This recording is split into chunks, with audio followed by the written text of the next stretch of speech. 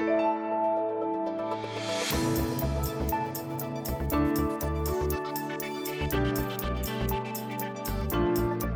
welcome everyone to another installment of Weather on the Go podcast. I'm meteorologist Michael Stevens, joined by meteorologist Austin Lowe. You know, last time we did this, you you called it the One Up XP show. Oh, did I? Did I call it that this time? No. Yeah. Did or I? Was no. it? No, whatever your podcast is. Yeah. The One Up XP show podcast. The Weather on the Go. We haven't done this in a while. It's been a brief stint since I've been on it, but we are here to talk some January weather. It's been cold. It's been cold. A lot of people expect the January thaw that we get every year. Some people expect more snow. It's been a little bit of a weird pattern, but the pattern is holding true. That jet stream is south of us, way south of us, which means the big storms are forming in the south and moving up the East Coast, and we are left with cold and lake effect. And very little sun. So sad. Taking the vitamin D gummies. Yeah. You know, it's interesting because I don't remember much last year of getting like these straight north winds where you're getting a lot of lake effect along the Lake Michigan shoreline and Mason, Oceana counties. And I feel like a lot of the events we've had so far have included just the straight north winds and then through the Grand Traverse Bay where you're getting, from just east of Traverse City down to Cadillac. It's not the very traditional northwest areas with the northwest winds. So, we don't have a ton of snow. There's some areas that have, a good amount. But it's funny because areas of the south, like I talked to my buddy in Kentucky, and he's like, yeah, we have probably 4 or 5 inches of snow. And I was like, you have like the exact same amount of snow we do here in Cadillac. So it's been cold. It's that light, fluffy snow. Yeah. It's not been system snow for the most part. So the pattern is essentially warm in the west. The jet stream goes right south once you get in the Midwest, dips all the way down towards Kentucky, and then moves back up. So we are stuck in this cold pool of air, and that's the way it's been for January. No, there isn't going to be a January thaw. We might see a warm day in February that we're seeing right now, but, it is not going to be anything that we've seen in the past years. Right now we're low on snow. We are super dry when it comes to the amount of moisture with the snow because it's a lake effect, so there's not much moisture to it. Yeah. So there's it's a bit of an oddity. It is winter. It's cold, but it is not the normal. And even the lake ice isn't really huge. I think we're 22% or 24% or something like that. I mean, it's thick up the Straits area and the bays, the small areas. But it's crazy. And I mean, I don't mind the cold if the wind's not blowing. It's just that's the other thing. We've had so many wind events in the last month too, so it just makes it worse. And there's nothing like going outside. If it is 10, 15 below, that's one thing. Like, that's cold. But then when you add a 10, 15 mile an hour wind, that just feels like needles hitting your face, which is never fun. So that is one thing to remember in this cold weather is even in Michigan, even when it, 10, 15, that's not bad. Yeah, but when you add the wind, just remember to dress in layers and take your time and take breaks. Warm up. I gotta say, another thing that's really been nice with the lighter snow is just wiping it off the car. It's a lot easier to just like. All I do is jump in the car, and I don't recommend doing this, but I just jump in the car and drive 20 down the alleyway, and it all flies off. But that is one thing. Like, I haven't shoveled much, and when I do, it's just one pass, because it's so light and fluffy, which I'm fine with. But I know a lot of the people that, snowmobilers, skiers, they want more snow. It's just right now we're stuck in that cold. So with the cold comes, the lake effect snow, but it is a little bit different when, you want some system snow. Now, getting into what we see in the first beginning portions of February. January is not going to change. January is cold. The jet stream's not moving until late next week. So February 3rd, we are seeing what looks like it could be a system moving from the southwest for us, which means warm in front of it, some rain, which is never a good thing in February. No. And then behind it, back into the cold. And then it looks like for the majority of February, we're kind of trapped back in cold. So we get a break, but it could spell some icy conditions going into next weekend. Yeah. So this pattern shift, I was looking at it from the chief meteorologist I worked with in North Dakota. It's going to change. So what you're going to see is the east side of the United States is going to get warm.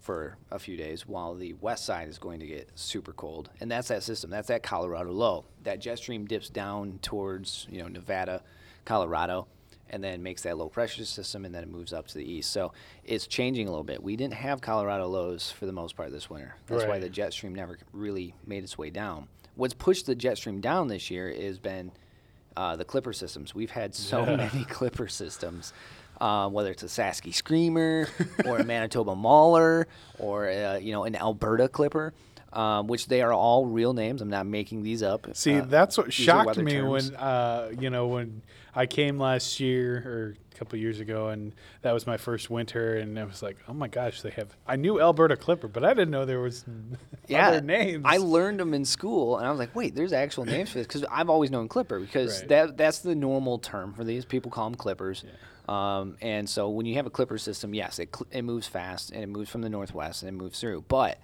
if anybody's listening to this, yes, these are real terms, and the reason why they are named these terms is where the low pressure system drops into the United States from the province that it's in. So if it drops in from Alberta, it's an Alberta Clipper, and usually it drops in from Alberta and then just heads east, and that's an Alberta Clipper.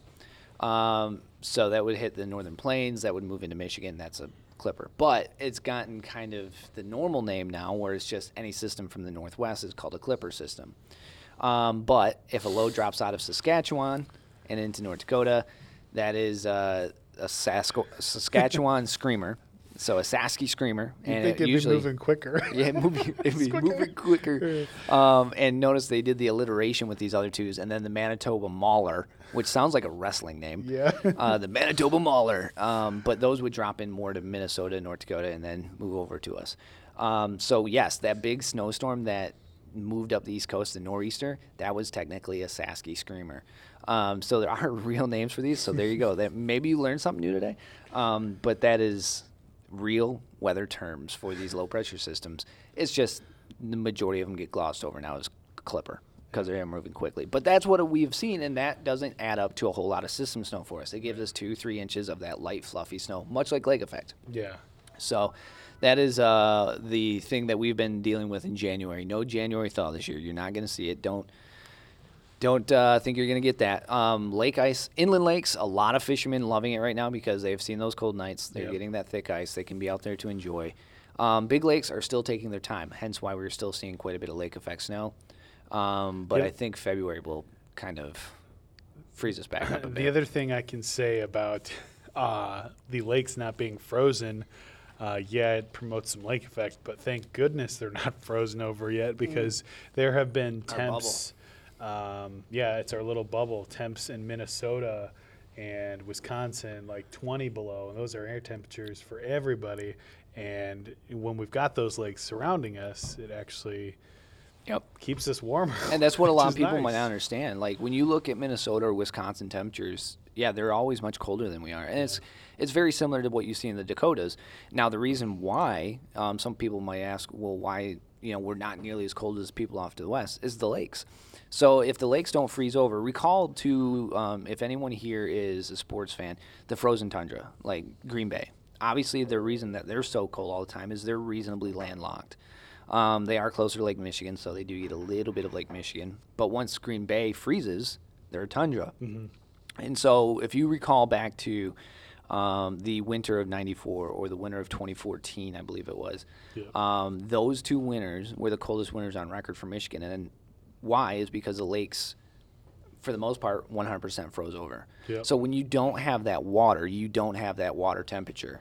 You have ice, and so that doesn't allow for that bubble. That bubble breaks down for us. So when you look at Lake Superior, Lake Michigan, Lake Huron, Lower Peninsula and Eastern UP are covered by, are surrounded by water.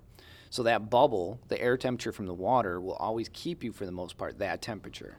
So if those lakes are open, your temperatures during the winter are probably going to be hovering around 30-some degrees.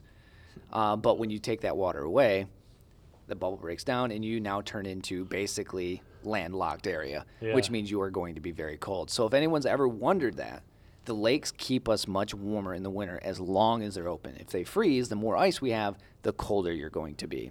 So that is one reason why some people may say, well, why is it so cold over there? Now, if you're worried about, like, say, Sault Ste. Marie or, like, the western UP, those areas that are more landlocked don't have nearly the coverage. you get colder temperatures, especially in Sault Ste. Marie, Drummond Island, like we saw this morning in the last few days, because they see the drainage pool from Ontario. That cold air is not worried about the St. Mary's River. No. And one of the St. Mary's River is probably a little bit iced over. Yeah. So that cold air is allowed to survive and really makes for some very brutally cold temperatures. So that is one reason why open water means you're going to see warmer temperatures. But that's also why you get lake effect. Yeah, so it's a give if you and like take. Snow, if you like snow, you want open lakes. If you don't like snow, you want frozen lakes, but then you're going to get cold air. So. Here's something interesting, and I kind of just thought about this having a conversation with you, but do you ever recall an instance where, because I know when thunderstorms move over the lakes, especially early on in the spring when the temperatures are cold, do you ever remember an instance where thunderstorms developed ahead of Lake Michigan? Lake Michigan was already frozen or partially frozen, and how that would play a role into, obviously this would take some extreme measures where you have a huge low pressure system in, say, late February bringing up. That's a really good question. Thinking back on it, I did do a package on the largest tornado that northern Michigan ever saw, and that was back in I think it was like 1956. When was Beecher? 53? 53? Okay, yeah, this must have been 56 then. 1956 in April, there was some very large tornadoes that hit Grand Rapids and the west side of the state and then moved east.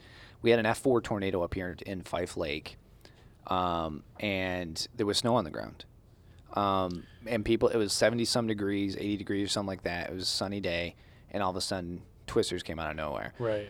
So would the big lakes be frozen? I don't think so, but this low pressure system was a Colorado low coming in, bringing in warmer air, but it was so strong that it made some massive tornadoes. And people recalled this tornado going through the Fife Lake area. They called it a snow-nado at points because it was actually picking up snow. Jeez. So, most areas didn't have snow on the ground, but there was spots where this tornado was going through and it was picking up snow. So would that what would that do to a storm? I don't know. If you recall back to 94 and 2014, the lakes were frozen much longer. I recall seeing people on the beach in Marquette in a 90-degree day, and there were still icebergs floating in Superior. Yeah. And that was in June. But I don't recall thunderstorms that spring. Yeah. If you recall in those cold winters, we don't have much in the way of thunderstorms in the spring. So that I bet you it probably, I can't imagine that it amplifies. Right. Because when you think about the thermal, now I'm getting real sciencey with you. If you think about like the physics of it all, lakes in general, when open, can kill or enhance a thunderstorm. Right. Then that's why the lakes can either, kill your storms or make them worse. But I'd have to assume, with them being frozen, it would kill, for the most part, any severe weather. That's interesting. I wonder if there is record of that. If there was a severe thunderstorm coming across like a frozen lake. Yeah, I just, that's it weird. Kind of occurred to me. It's like, Now we got homework. Yeah. Maybe next time when you hear from us. Yeah. At least the two of us. We'll do some history. Austin's doing the research on this one. Yeah. No, that is a really good question. Now I got my wheels turned in my head. So I guess if viewers are out there and remember, or listeners rather, if you remember an instance. Recall back, it would have been spring of 95 and it would have been spring of 2015 if there was any thunderstorms that came across the lakes when they were, 100% frozen. I use air quotes there because you can't technically say the lakes are 100% frozen, but those were cold winters. Yes. Oh, I remember it. I was my senior year in high school. That's giving away my young age.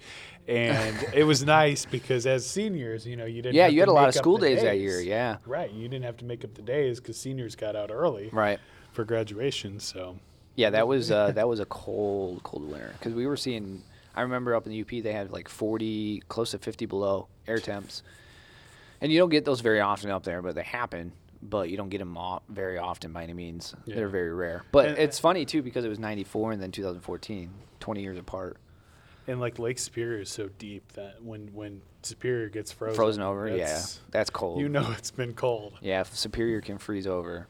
And the thing with this year is usually Erie is the first lake to freeze, and usually it happens in December early January. Erie's not even close to being frozen over, Right. because it's shallower. But Ontario is wide open, which is giving all New York their lake effect still. Yeah. And then Superior is still pretty wide open. I think the majority of, not majority, but I think there's over a quarter of Lake Michigan and Huron frozen, which is different. Usually it's the other lakes that freeze first, so different this year. It's an odd pattern, and we've been trying to decipher it. We've been telling you for the last few months we are not breaking out of this pattern. We're not breaking out, and then finally we broke out of it in January, and it's a very odd pattern. I cannot recall a cycle or a pattern like this in recent history. So it's very, very odd. Yeah. So speaking of that, going into February, like we mentioned, February 3rd is when we're seeing, as of right now, which the date today is at 26th. February 3rd is when we're seeing another warm-up, but it's not here long. It's a system. It looks like rain in front of it. Then behind it, we get into, again, a deep freeze for the majority of February. So Winter Olympics, prepare. We'll see rain for the opening ceremonies, but then cold for the rest of the Winter Olympics. There you go. There you go, everyone. Get out there with your toboggans. Yeah. But, yeah, that's what we have for you so far. I really think that spring overall – winter will go in the books as, I think, not nearly as snowy. It'll be below average snow-wise. I mean, we're halfway through winter already, so you can kind of make these assumptions. It'll be cold. It'll be below average temperature-wise. And we'll be dry going into spring. So any farmers or anybody that's looking for moisture in the ground, I think we are going to, again, be rather dry. Not a whole lot of ice, not a whole lot of moisture in the snow that's on the ground. Which is a bad start heading into summer if we Correct. get into the drought season. And, of course, that's a whole other podcast we could do. And that's another podcast for down the road. So I appreciate you guys all tuning in. If you have any questions, feel free to email us, weather@9and10news.com, or reach out to us on our socials on Facebook or Twitter, which is the Doppler 9 and 10 weather team on Facebook. And I believe it's the exact same on Twitter. If not, I'm wrong. And I'm sorry about that. But thank you for tuning in. Appreciate it. I'm meteorologist Michael Stevens, joined by meteorologist Austin Lowe. And thank you for joining us here on Weather on the Go. We'll be back in a few weeks with another installment. Stay warm, stay safe, and we'll see you guys in a little bit.